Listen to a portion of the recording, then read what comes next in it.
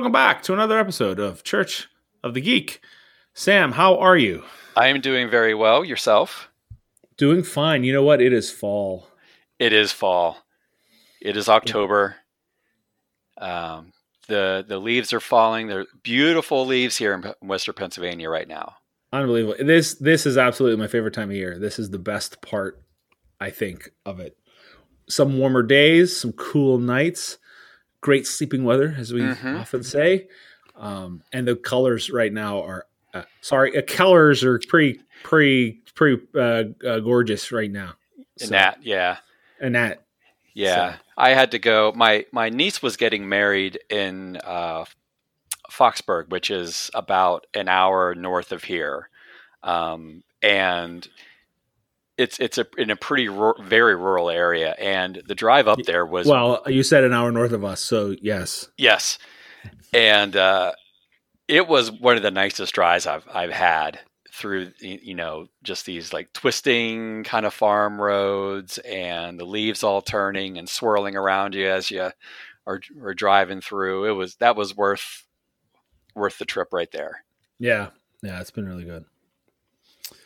Hey, Sam, I got a question for you. Do you have a mission? Just an impossible one, which is usually like, trying to get the homework done or get, something like that. Oh God. Yeah. The homework. Oh yeah. That is an impossible mission. Yes.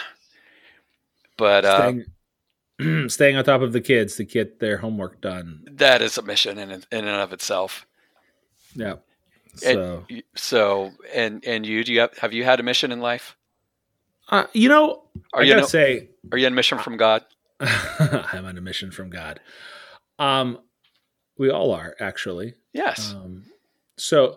And I don't know about you, but within the life of congregations and ministries, mission becomes a really important buzzword, catchphrase. And not even just that, but it really is important about helping define who a congregation is, what they're about, how they understand themselves, how they see themselves within larger portions of God's mission, right? Right. So, but I think that some of the most important mission stuff, if we want to talk about geek stuff, is a particular 5-year mission. To explore strange new worlds, seek out new life and new civilization, to boldly go where no one has gone before. Da, da, da. Dun, dun, da, da, da. Yeah. It's Star Trek, man. I mean, we had Dr. McGrath on a few episodes ago, and we had a really great conversation just about Star Trek in general, right? Mm-hmm. That was a great conversation. It was really good. Dr. McGrath is fantastic. Really enjoyed that conversation. But we realized we are sitting here. So now we are a couple days away from the beginning of season 3 of Star Trek Discovery.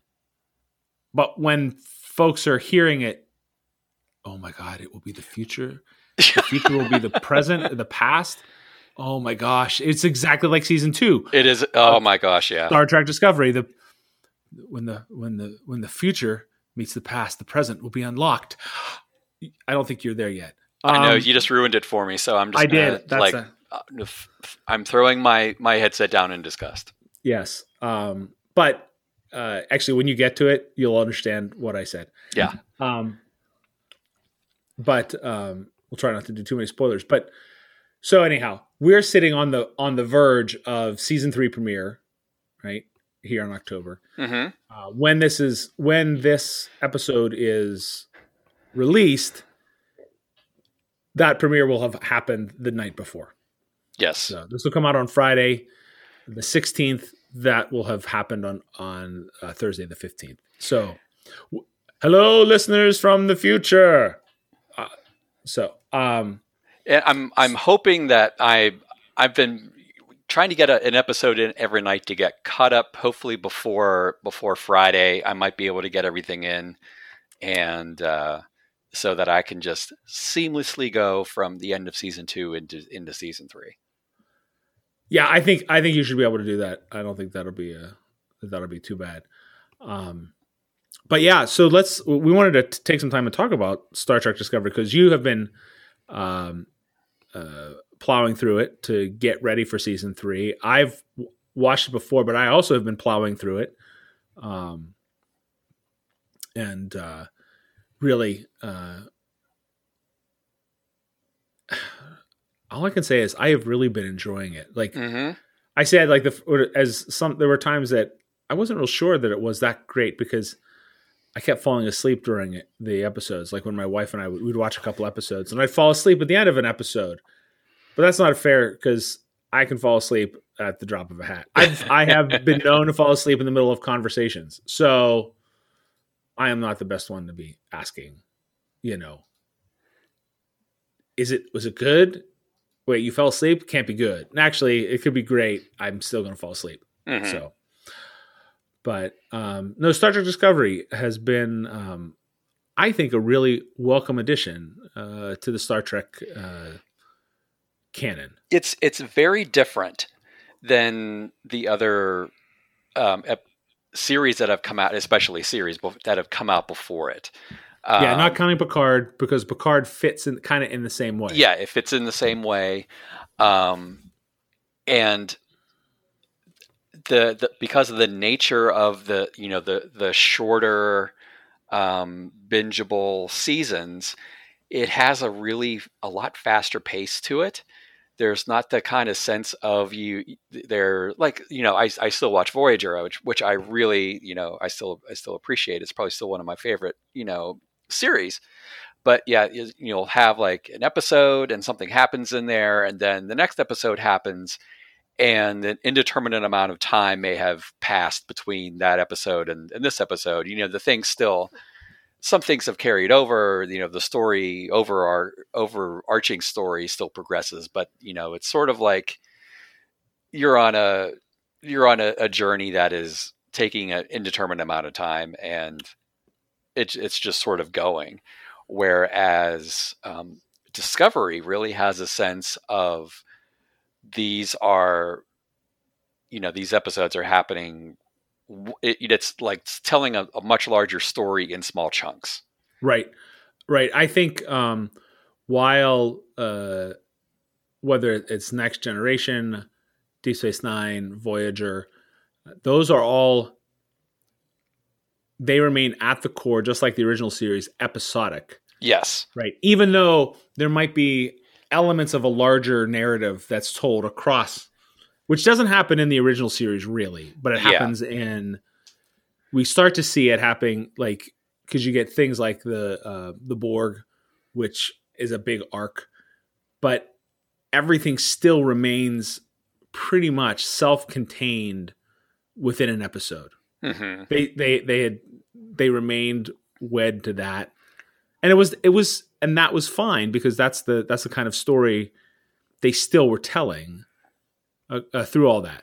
Yeah. But now with streaming and with just the way storytelling has changed, shorter seasons, you don't need 25 seasons, right? Or 25 episodes. Right. 25. What is this, Supernatural? No. But you don't need 25 episodes to fill a season. And I think that has been freeing on so many different series for the types of stories that get told. Right. Because now you don't have to worry about episodic. I mean, you'll have episodes, but everything now serves the larger narrative. Mm-hmm. Whereas the larger narrative would serve the episodes. Now it's kind of flipped itself. And you can change the pacing. You can change the folks. You don't have to worry about leaving things unresolved, because it's almost like trying to make a movie in 12 1-hour chunks. Right. So in terms of pacing, in terms of how the narrative gets explored, in terms of how things happen and what you're expected to remember from the last episode, that sort of thing. And another thing too, I'm just constantly impressed by the production value in there. I mean, it seems like I haven't yet, but I would really be interested to see, some of the how we do this, how, the making of Star Trek Discovery, and how much of the sets are practical and how much is CGI, how much is, kind of what's what. But it seems like it's a very practical set, and I think they put a lot of time and detail into it, without it being overwhelming, which I think is very impressive. And I think they took some really bold moves in the design of the ship itself. I think it's very different than the Enterprise ships, which just kind of got bigger and bigger and bigger. And this one is a very angular, it's very sleek, and then it's got the two rig thing going on. And that's one of the things I really want to kind of do for Christmas is get a Discovery model to put together, because that's that's cool. That's cool. So well, let's talk about the series then. So and we will. You're not done with season 2 as season 3 nears. So I will be on my guard for spoilers. Right, I'll try to behave. But season 1 is fair game. So, folks, this is big warning. We're going to talk about it. If it is on your list that you want to watch it and you don't want spoilers, pause it now. And we'll be talking about some season 2, I'm sure, too. Yeah, absolutely. There will be some stuff around season 2, but I'm going to behave myself around season 2 because, Sam, you haven't finished it, so I don't want to give spoilers to you.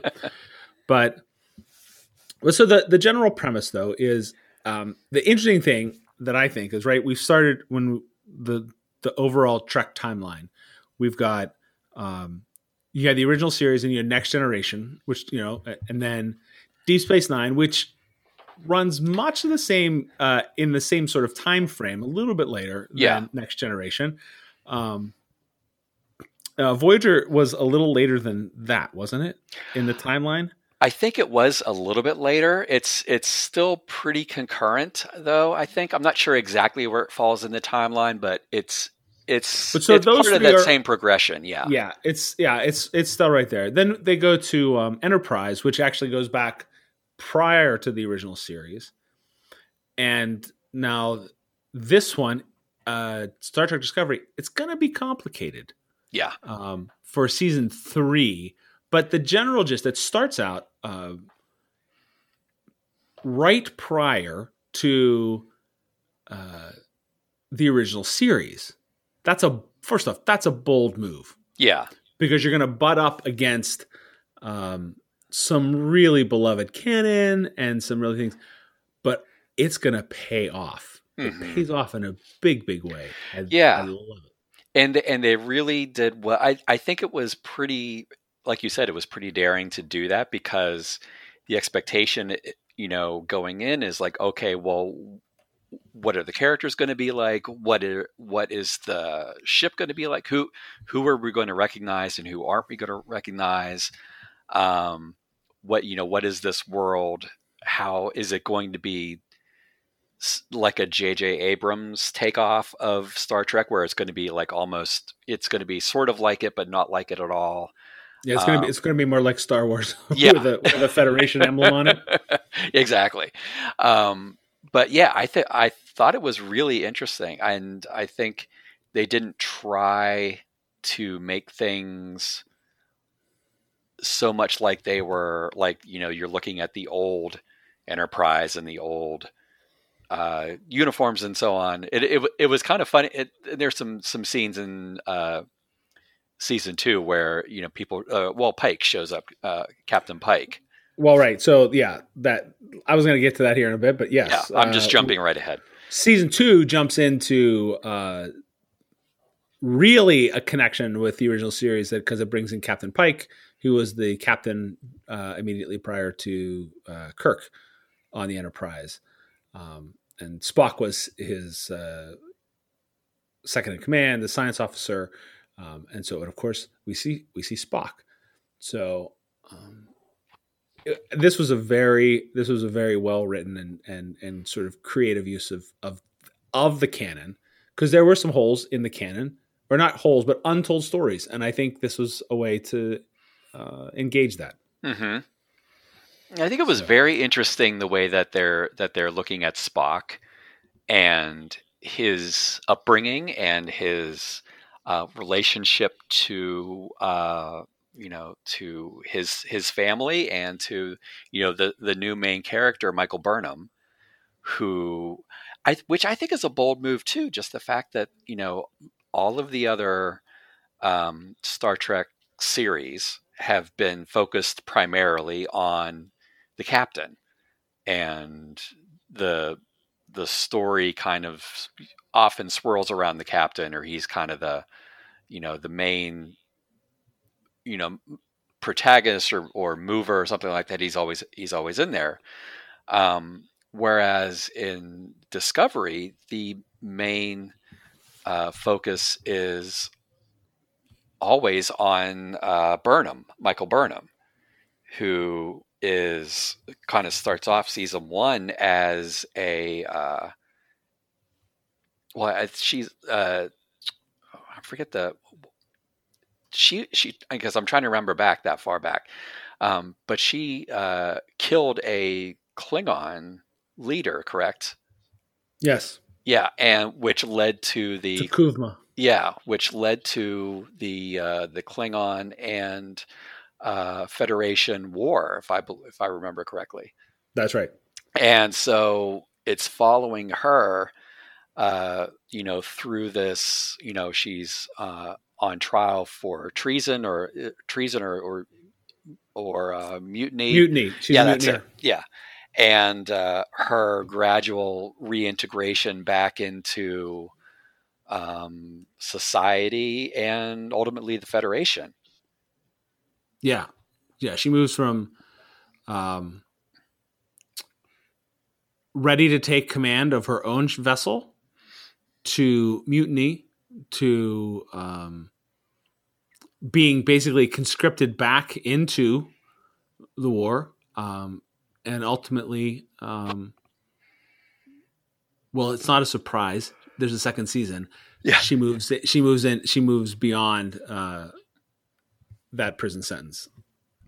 So that is definitely it's a good journey, right?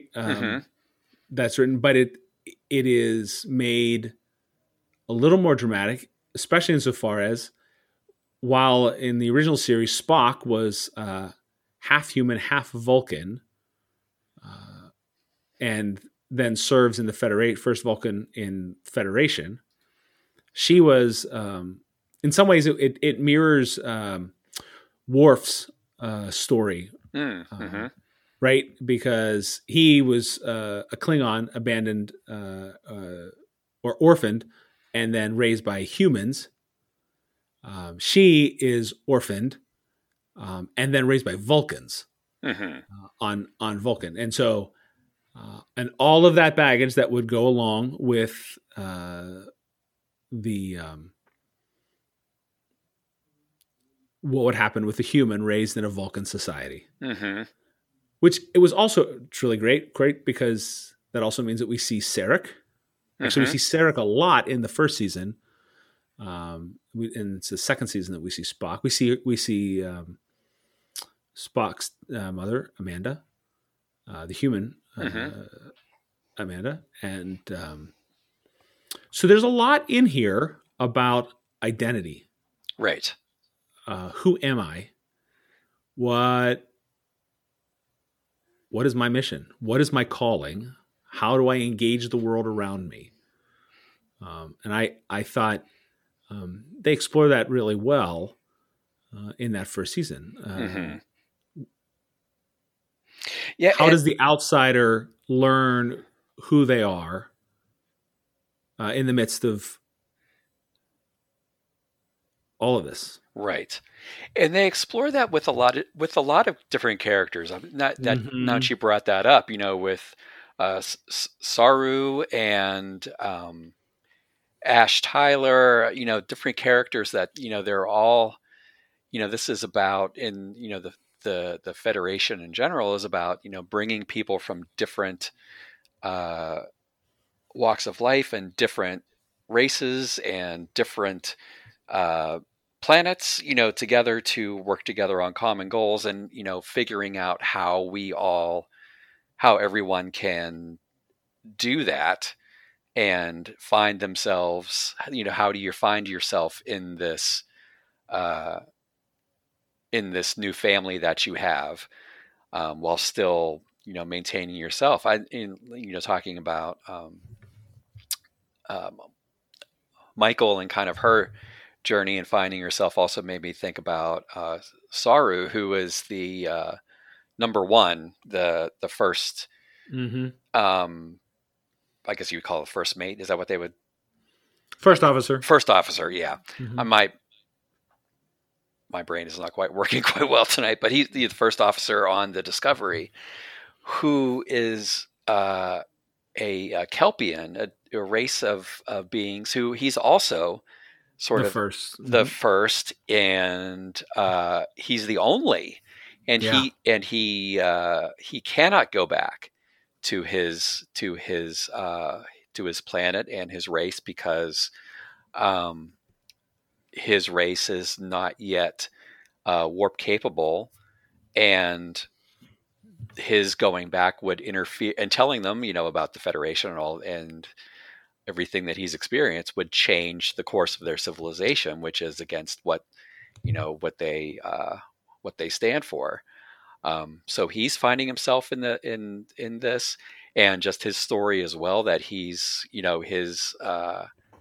his race is basically bred to be hunted and killed.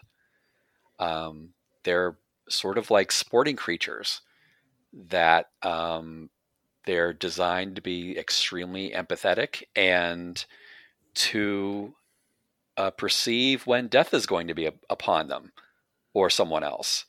So it's an interesting. He kind of takes on the role of the ship's counselor to a certain degree. You are right. Yeah, Yeah, there's some of that. yeah. There's some of that, and he also he's one of the more vulnerable characters on the ship, but he's also one of the most one of the most strong characters on the ship at the same time. I think so too, because for a race that was so uh, in a sense controlled by fear, right? Mm-hmm. They have these little fear ganglia that come out of the back of their skull, that when things are really tense, uh, he he's exceedingly brave, because this is the true meaning of bravery. In the midst of some of the greatest fear, he still is able to act. He's still able. He's not frozen by it. He moves in.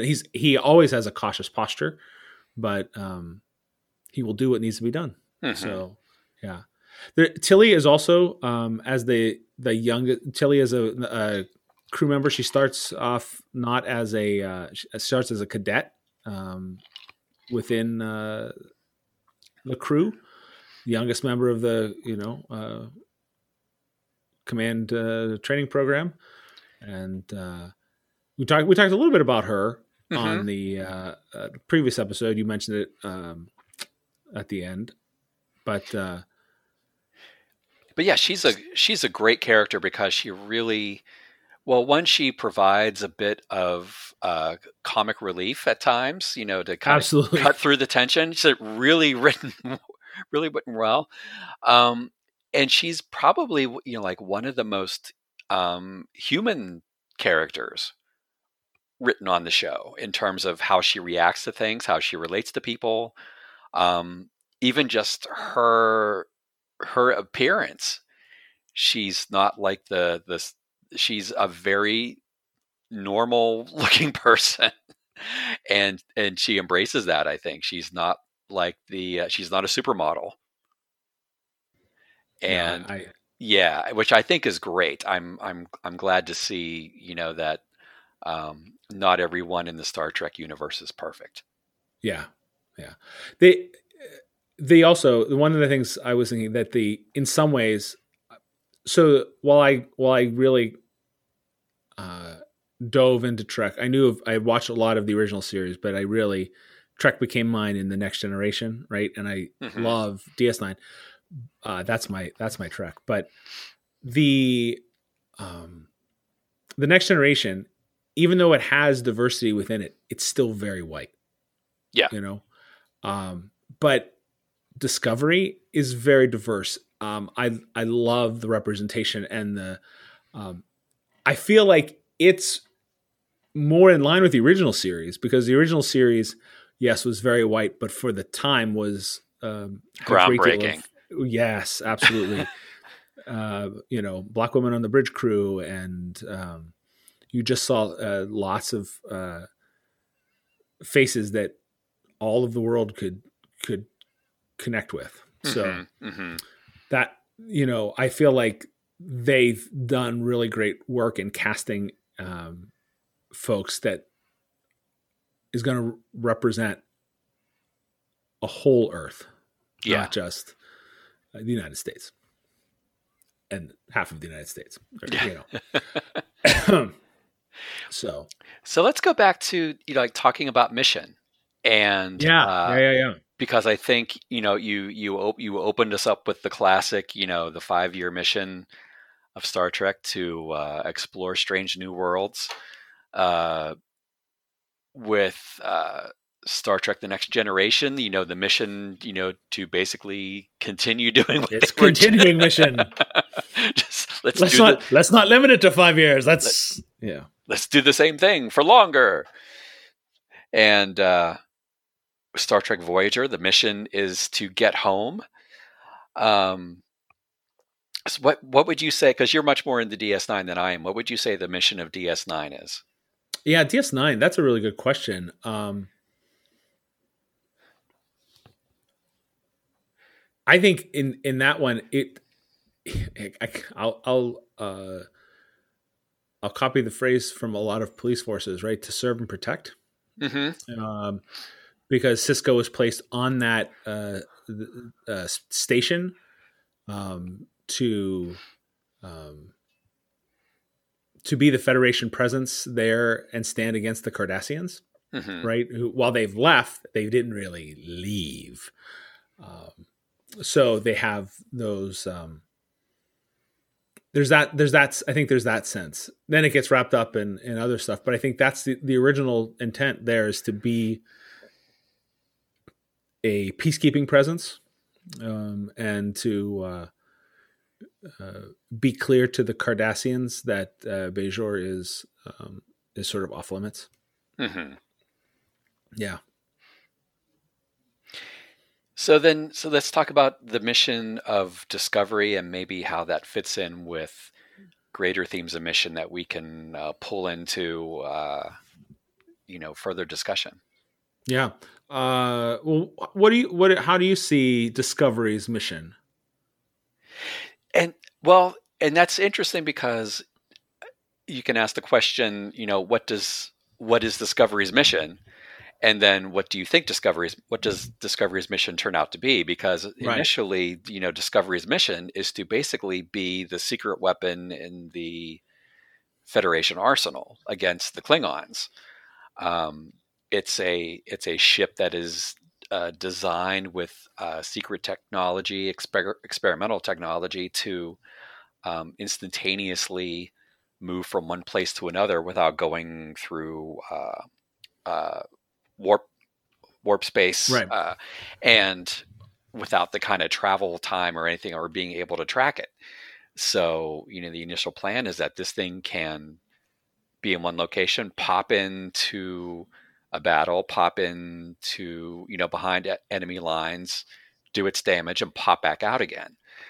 And it turns out, to be the mission is sort of is subverted in many ways by I want to say the crew, but probably more from Burnham, because Go ahead. So no, I think because I think initially, and I think this was made pretty clear that they start off and they see themselves as a science vessel. Yes. That they are researching this possibility. It's their captain who, once they get the spore drive going and operational,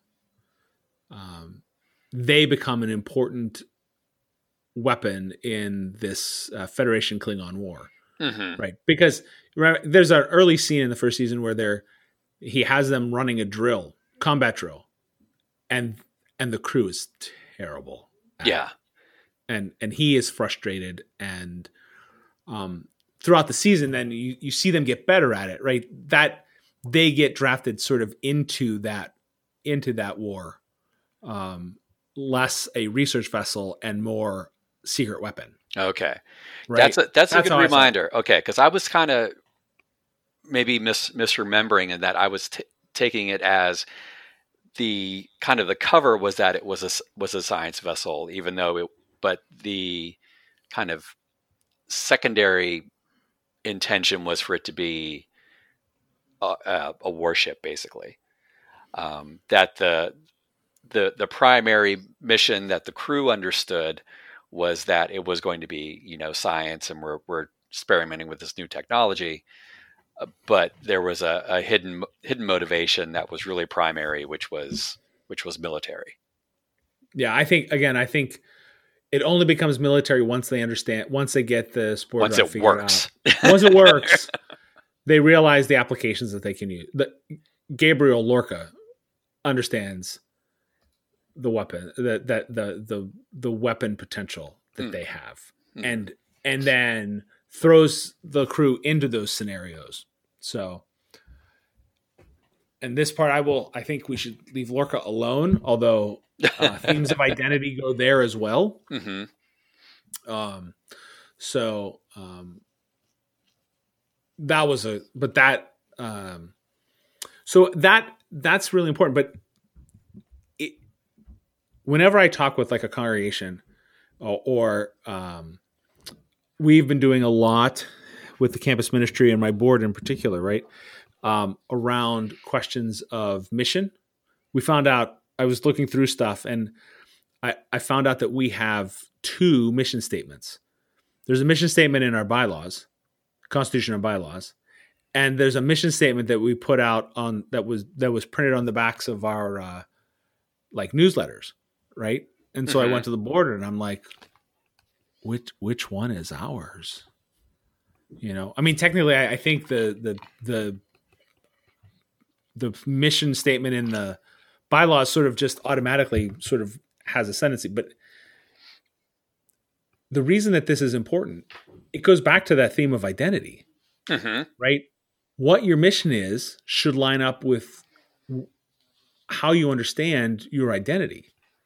And this was important because I think that there's still the same notion of identity was not just about the individual characters, who are they, what are their motivations, but it also came down to the place where Burnham gets in trouble is in the very beginning.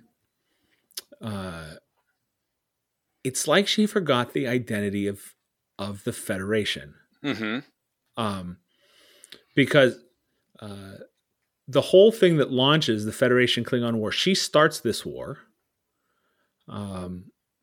because she tries to pull a mutiny. Because she talks to Sarek, her adoptive father, and wants to know how the Klingons or how the Vulcans made peace with the Klingons, and basically comes down to they had to hit first anytime they encountered Klingons until the Klingons respected them. But that is not at all the understanding of what the Federation does. Right. But so she tries to pull a mutiny. This is where all of the tension lies for basically the first season. She pulls this mutiny, disables her captain, goes back, tries to get them to fire. This isn't the first episode, so I mean, it's not. I don't feel like this is a huge spoiler here, but it launches everything into it, because then the question is, who is the Federation? Mm-hmm. What is the ethos of the Federation? And if we see that in the midst of their constantly saying that they are explorers and they come in peace, they can't fire first. They always have to wait that out. And that is going to put them in direct conflict with the Klingons because their identity is totally different. Mm-hmm. And that's a whole nother area for thing, because we also get a lot more of sort of the intra-Klingon conflict. Right. And it's a battle over who are we? Mm-hmm. And he's watching that kind of see the society splinter into different warring houses, and eventually how they all do come together, and trying to come under the banner of that we are Klingon. We are not just our houses. We are a powerful and noble race, which is not now doing very noble things. And I think that's an interesting way of telling that story, because that's not a story that gets told very much. It's a great backstory. It's a great way to to see more about how that part of history impacted everything that came after it in terms of Worf joining the crew eventually, and how Kirk and other Klingons interacted over time. But let's go back to the Federation, and because that notion of understanding who we are as the Federation does keep on coming back through the story. I was catching that, even I think the episodes I was watching most recently, there was something that was coming up. We are the Federation. This is not what we do in certain seconds. We do not let people fall behind. We do not let people go to waste, for lack of a better word. We don't abandon people. We have our morals and our standards, and part of what makes us the Federation is that we stick to them. Is important, and I think it's good in that the way that they approach it is, there's often, and rightly so. I mean, there's always appeals to certain codes of the Federation protocols and so on. And Section 743 says this, and da da da da da. But that they internalize that and make that something that is part of who we are, and not just something that we do. And I think that's something, because it's interesting that this came up, because it was hitting something I was talking about today with actually one of the people that I go to see, an elderly gentleman who's his wife is on hospice, and he just really struggles, I could tell today, with the idea of meaning and purpose of a future without his wife. Mm-hmm. And I think, like so many people that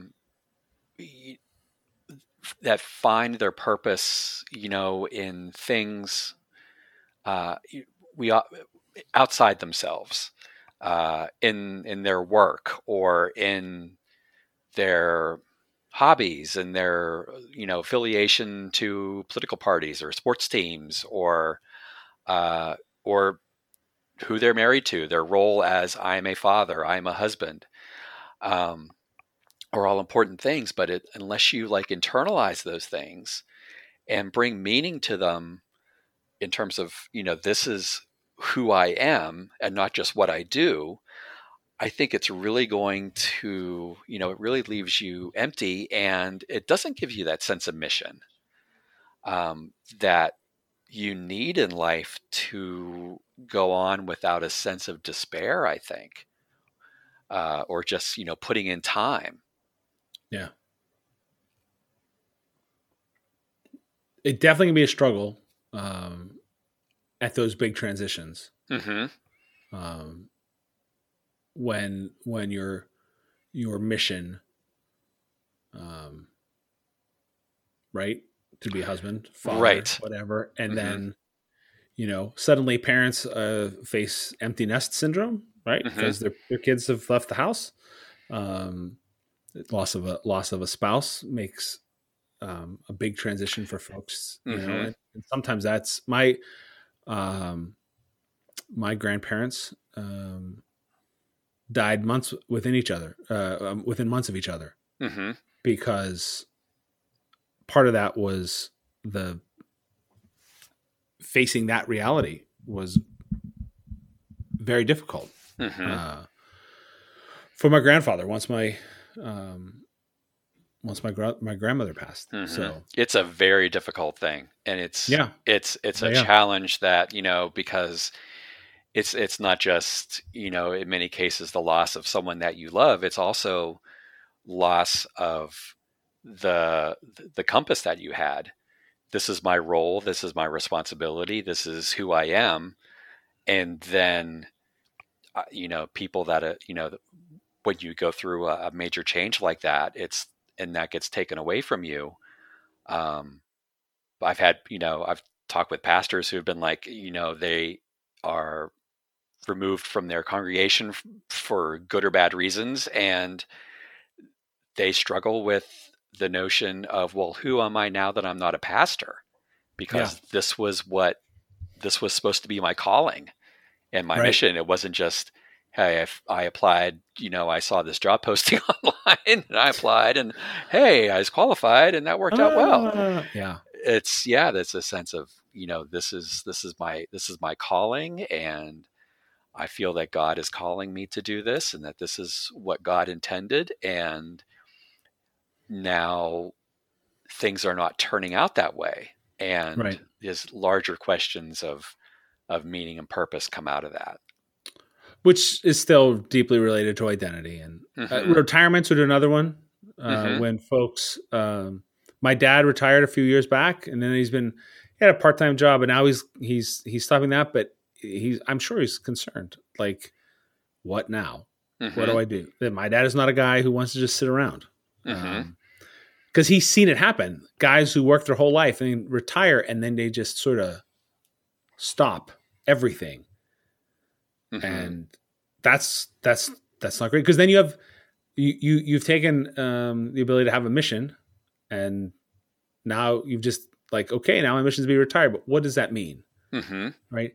Every time you meet a transition, I think, and this is whether you're a human being or whether you're an organization, or that you have to have the ability to reevaluate your mission and deal with that. Right. Because one of the classic things is we had a guy come in, and he was David Fenelotto, CEO of Lutheran Senior Life here in the area. He came in and talked to our board once, and he used Radio Shack as a great example, right? Just from the business world, they completely botched it. Like, they got unmoored from their mission, and they just they finally, frittered their existence away. And they could have been, now if you look at it, if they had really considered it, they could have become the makerspace around. Certainly. They had everything they needed, and but you listen to them, and people like would talk about, like, the board thought the internet was a fad, and all those sorts of things. So if you don't pay attention to your mission, it's not going to go well for you. So, and I think, like, it's important whenever you're having those kind of deep challenges, and this is kind of what I talked about with this gentleman today. Because he's he's struggling with finding hope, with finding purpose. And I said, what is it that gives you hope? And he kind of looked startled a little bit. It's like, I've never thought of that.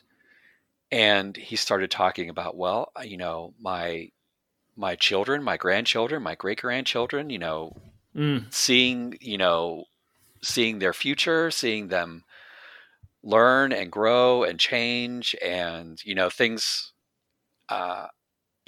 That's kind of what he honed in on. And I think, the things that give you hope also give you purpose.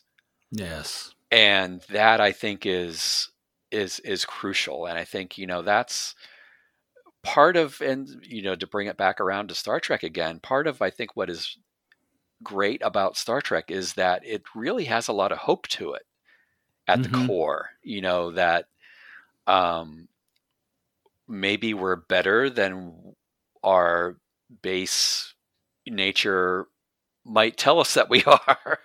Yeah. Maybe we can all get along. Maybe we can, do amazing things with the things around us that maybe we can't, while at the same time, preserving the good without exploiting it, and exploiting people at the same time, that people, and promoting flourishing, those sorts of things.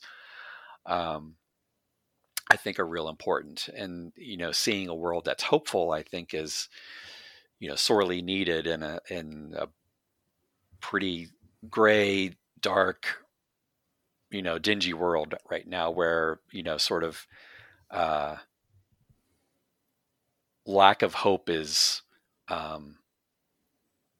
in vogue. Yeah. There's never,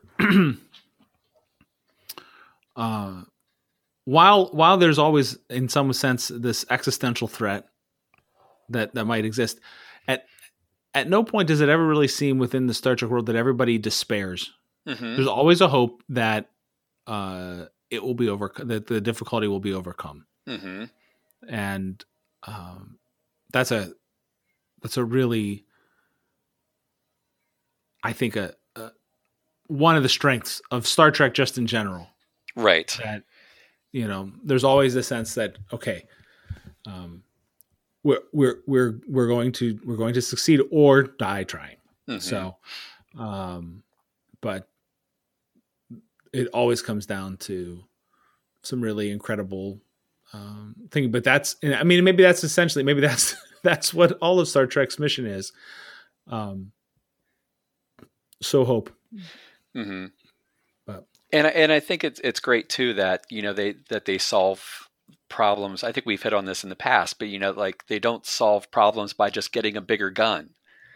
They solve problems with their imagination, and it's not also not just a bigger gun. It's also not often just some magical, technological doodad that comes in to save the day. It's sometimes, let's do this thing in a different way. Let's imagine that, look at this from a different point of view, and, try something.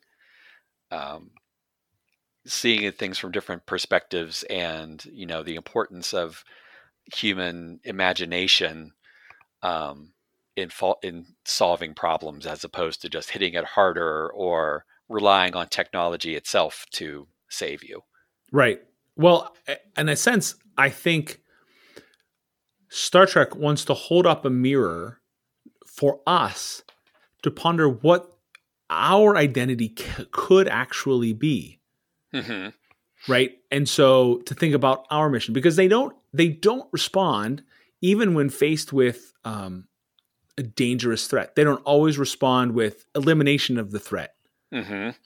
They pull upon the entire human existence. Is it a threat? But okay, how do we understand that threat? Is it something that can be understood? And there's an arc, I don't want to get into it, in the first season, or the second season,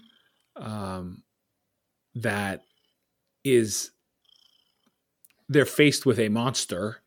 Oh yeah. And I just finished that up. Okay. So they're faced with a monster, and they take a minute to explore it and try to understand what is actually happening. Mm-hmm. And they respond with compassion, not with the Type 3 phaser rifle. Yeah. Which is much better than the the one or the two.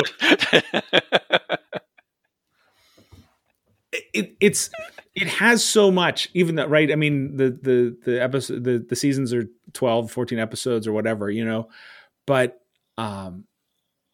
it has so much. I feel like it remains so loyal to the sort of the original source material, or the previous incarnations, stuff that we've learned. It doesn't just change.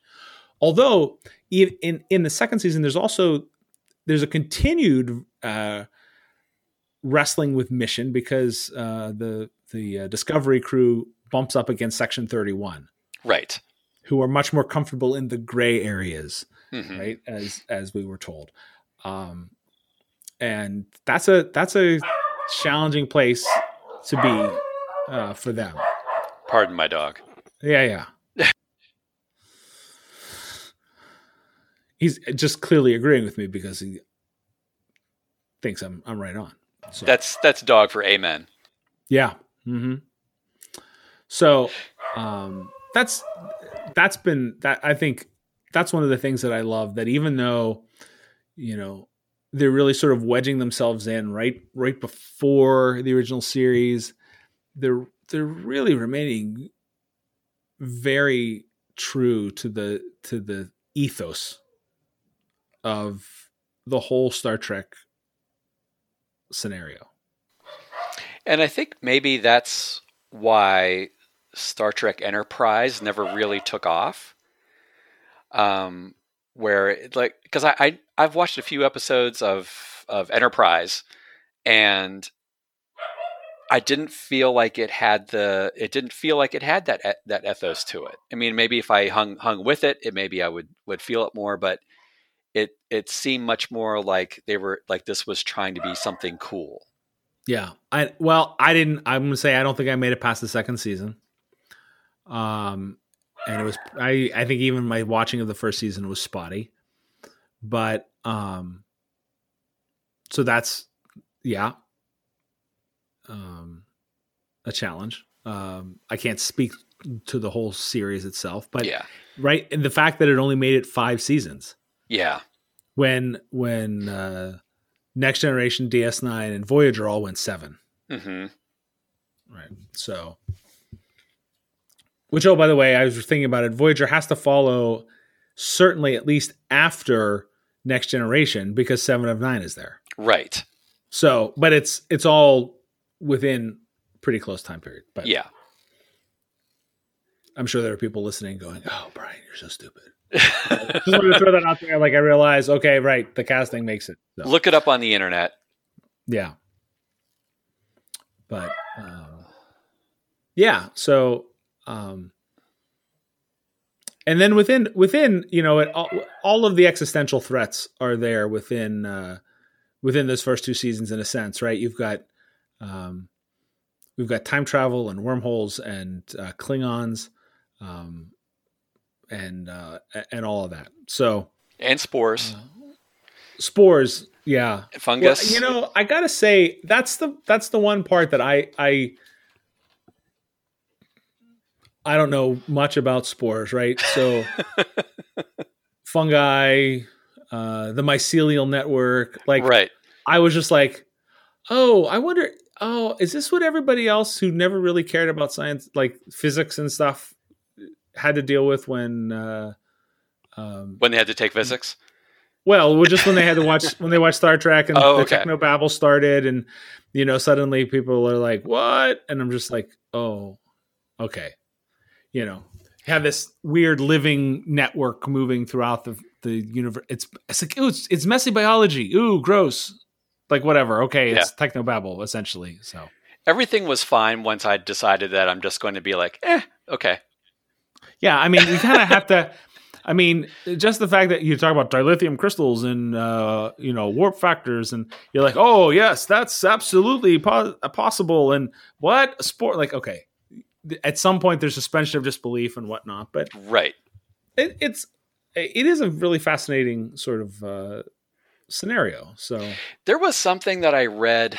I'm trying to remember where it was, but because I was trying to look up about the spore drive and the mycelial network and how this all kind of works, and came across an article that actually talked about how that could possibly work. Seeing the mycelial network as as an extra dimension, as a fifth dimension that you could travel in. I think that makes sense. Which makes sense. Yeah. And I think early on, I don't think they didn't spell that out so much. And it was so easy to get lost in the weirdness of it, for lack of a better word. Yeah. No, that's right. You're kind of like, what? And trying to figure out, they're still telling the story and I'm still like left behind, like, so mold? They're flying on mold? Right. Okay. Right. And so, but then it's like, but by the second season, I'm just like, okay, this is what they do. Yeah. It is what it is. No problems. Yeah. But so we stand on the verge of season 3. And season 3 is also going to go to a place where we've not been before. And I'm looking forward to that. Mm-hmm. But I'll just say season 2 has great connections to the original series. A couple places within the season that really makes it fill some holes within the story of the original series. Mm-hmm. Between the pilot and the rest of the original series. So it's I love it. I think it's fantastic. But we didn't really talk much about the whole Klingon arc of stuff that happens within that. Yeah. There's messianic issues. Mm-hmm. And so religion plays a big part of the story there. And that's there's a lot of fascinating stuff there, but I think mission and identity are the big overarching themes from even within both seasons. Mm-hmm. Mm-hmm. But I think this is a good time to pause, and I'm sure season 3 will start, and we'll come back at some point and talk about it some more. So I think it'd be great. Yeah, be great to dive back into it once we get season 3 under our belts.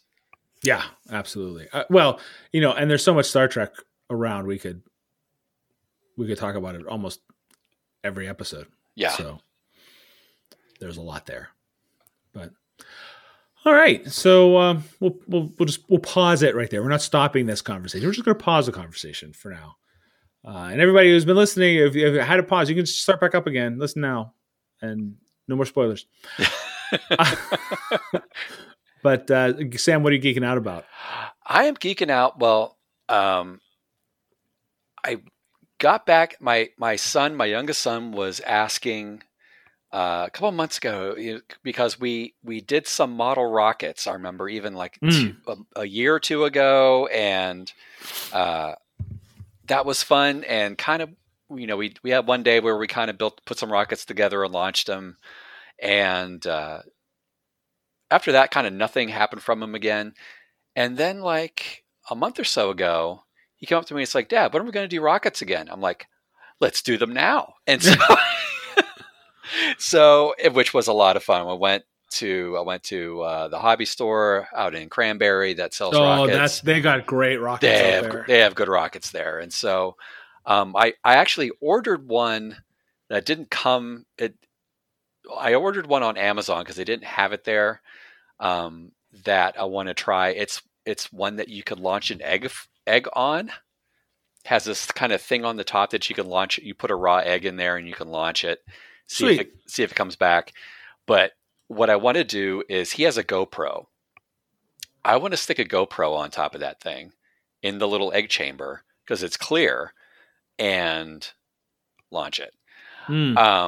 but anyway, we had 2 other rockets that we put together. Took him and one of his friends out. He had never, his friend had never done rockets or anything like that. And so, was showing him how to, set them up, how to do the launchers and all that.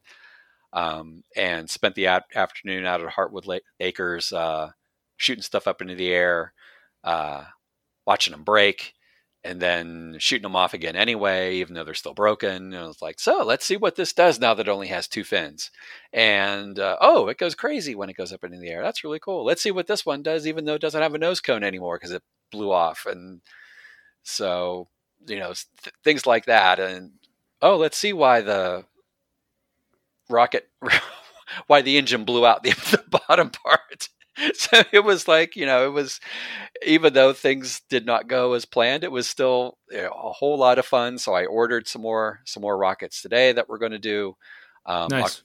For some reason, like October is prime like launch season because hey, Homer Hickams, October Sky. Exactly. Rocket Boys. Yep.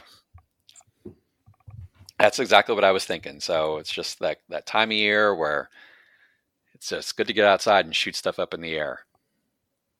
Awesome. So that's what I'm geeking out about. Yeah, let me know. My son, my middle son, loves rockets. Oh well, then if we're gonna do that, let's set up a date. Yeah, definitely. Yeah. And you? Awesome. Well, I'm gonna stick with the Star Trek theme because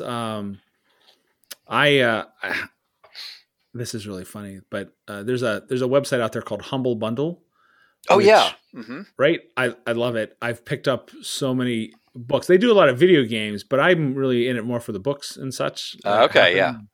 But I've picked up a ton of role-playing materials, like PDF versions of core rule books and all sort of stuff. So, oh, cool. So I've gotten like Numenera, which is this really futuristically fantasy type of role-playing game. Very cool. I picked up a whole section of that and a bunch of D&D sort of third-party publishers of stuff from that. But for me, that's a lot of the stuff. I got a lot of stuff from Kobold Press from them too, which I love Kobold Press for D&D. But the main thing is the come back to Star Trek. So Modiphius is a role-playing game publisher, and they have a few years back put out Star Trek Adventures, and I've been reading through the core rule books for that, and I'm reading this and I can just feel myself going, "Oh, this would be really cool. This could be great."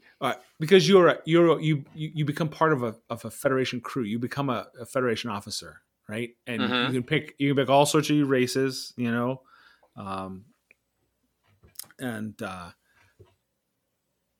but it can be across. They have stuff for the original series, or whether it's the Next Generation timeline, or how this all fits up. So it has a ton of sort of helps condense a lot of the core like stuff. There's stuff from the series. There's stuff from. It's mainly dealing with series, but you're going to be on a ship, so they have lots of different different types of schematics for ships or whatnot. It is great fun reading through and thinking about, and they've got some of the characters set up to like from the series type characters, or from DS9 or from Next Generation or the original series. And they tell you how to play within particular timelines or time frames. So it's pretty awesome. So Sam, one of these times I'm like, "Hey Sam, you want to play? Because this is great." So, and I'm still trying to wrap my head around this because it's you use D6s and D20s and so I got to figure out a little more of how that plays out. But okay, geeking out about that one so hard. So cool. Yeah, I would be up for that. What's it called again? What's the name of it again? Star Trek Adventures. Okay. Yeah. So there's in some ways the core rule book is really interesting because you spend about 70 pages where it's really talking about identity. We'll go back to this. It's what does it mean to be part of the Federation? Mm-hmm. How do you live that out? So, and then it gets into, this is how you make a character, and this is how you do this, and this is how you do that. Mm-hmm. So, and then you plan your adventures very much like you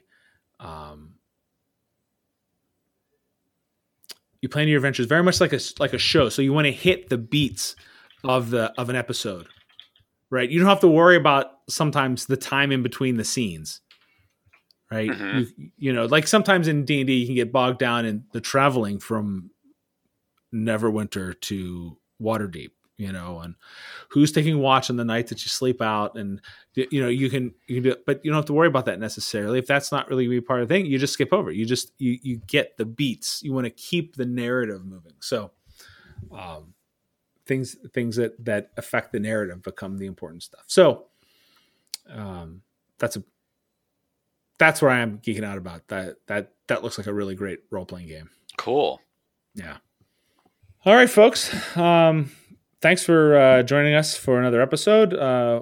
Let us know if you catch the first episode of Star Trek Discovery, and what do you think about it? And the first episode of season 3, or if you haven't watched it and or you start to watch it, let us know what you think. But we definitely are thoroughly enjoying Star Trek Discovery. Very much so. Very worth your time. Oh yeah, and the writing is, as always, very good, and all. So enjoy that. But if you want to connect with us, you can connect with us at GeekChurch on Twitter and Facebook. It's Church of the Geek, but it's facebook.com/GeekChurch, and you can find our stuff. GeekChurch.blogspot.com is our sort of a place that we're at, but most that's pretty much just our episodes, which you can find almost everywhere. You can also listen now on Amazon if you've got you have an Alexa, Amazon. I guess you just say, Alexa, play Church of the Geek. Yeah, that's pretty much it. So I know our podcast is on there, so cool. Got that all set up. So yeah. So everyone, we definitely would love to talk to you and or connect with you, and hit us up, and would be great. But also we have the coffee.com, ko-fi.com/GeekChurch, Church of the Geek. Crap, I don't remember. Coffee.com/ I think it's GeekChurch, or Church of the Geek. Dang it. I should have checked that out. My brain, too many geek churches, but I think it's actually coffee.com/Church of the Geek. But if you find that this is a helpful kind of thing, and you want to buy us a coffee and throw a few bucks our way, help us defray some costs of putting this out, we would be happy for it. If you give $1, we send you a vinyl sticker of our logo. And if you get up to $5, you get an acrylic pin of our logo. So just a little thing. We keep doing what we do because we love it. But if you feel so moved, we'd love to. We'd welcome it. We'd love to take your money, is what you want to say. Well, it is what it is. And we would also greatly appreciate, we greatly appreciate all of your feedback and your comments. And remember to leave a review on your podcast platform of choice, and share it with your friends. I know I've seen a couple people on Twitter saying that they've listened to our show and are sharing it with other people. And so that's great to hear, and appreciate you're getting the word out. Yeah, absolutely. A like, a review, and a share are also super important. So, and they're thanks, free. everybody. Yep. Yeah, absolutely. All right, everybody. Until next time, we'll see you in a couple weeks. But thanks for joining us. And remember, trust in God, wash your hands, wear a mask. And as always, geek be with you. And also with you.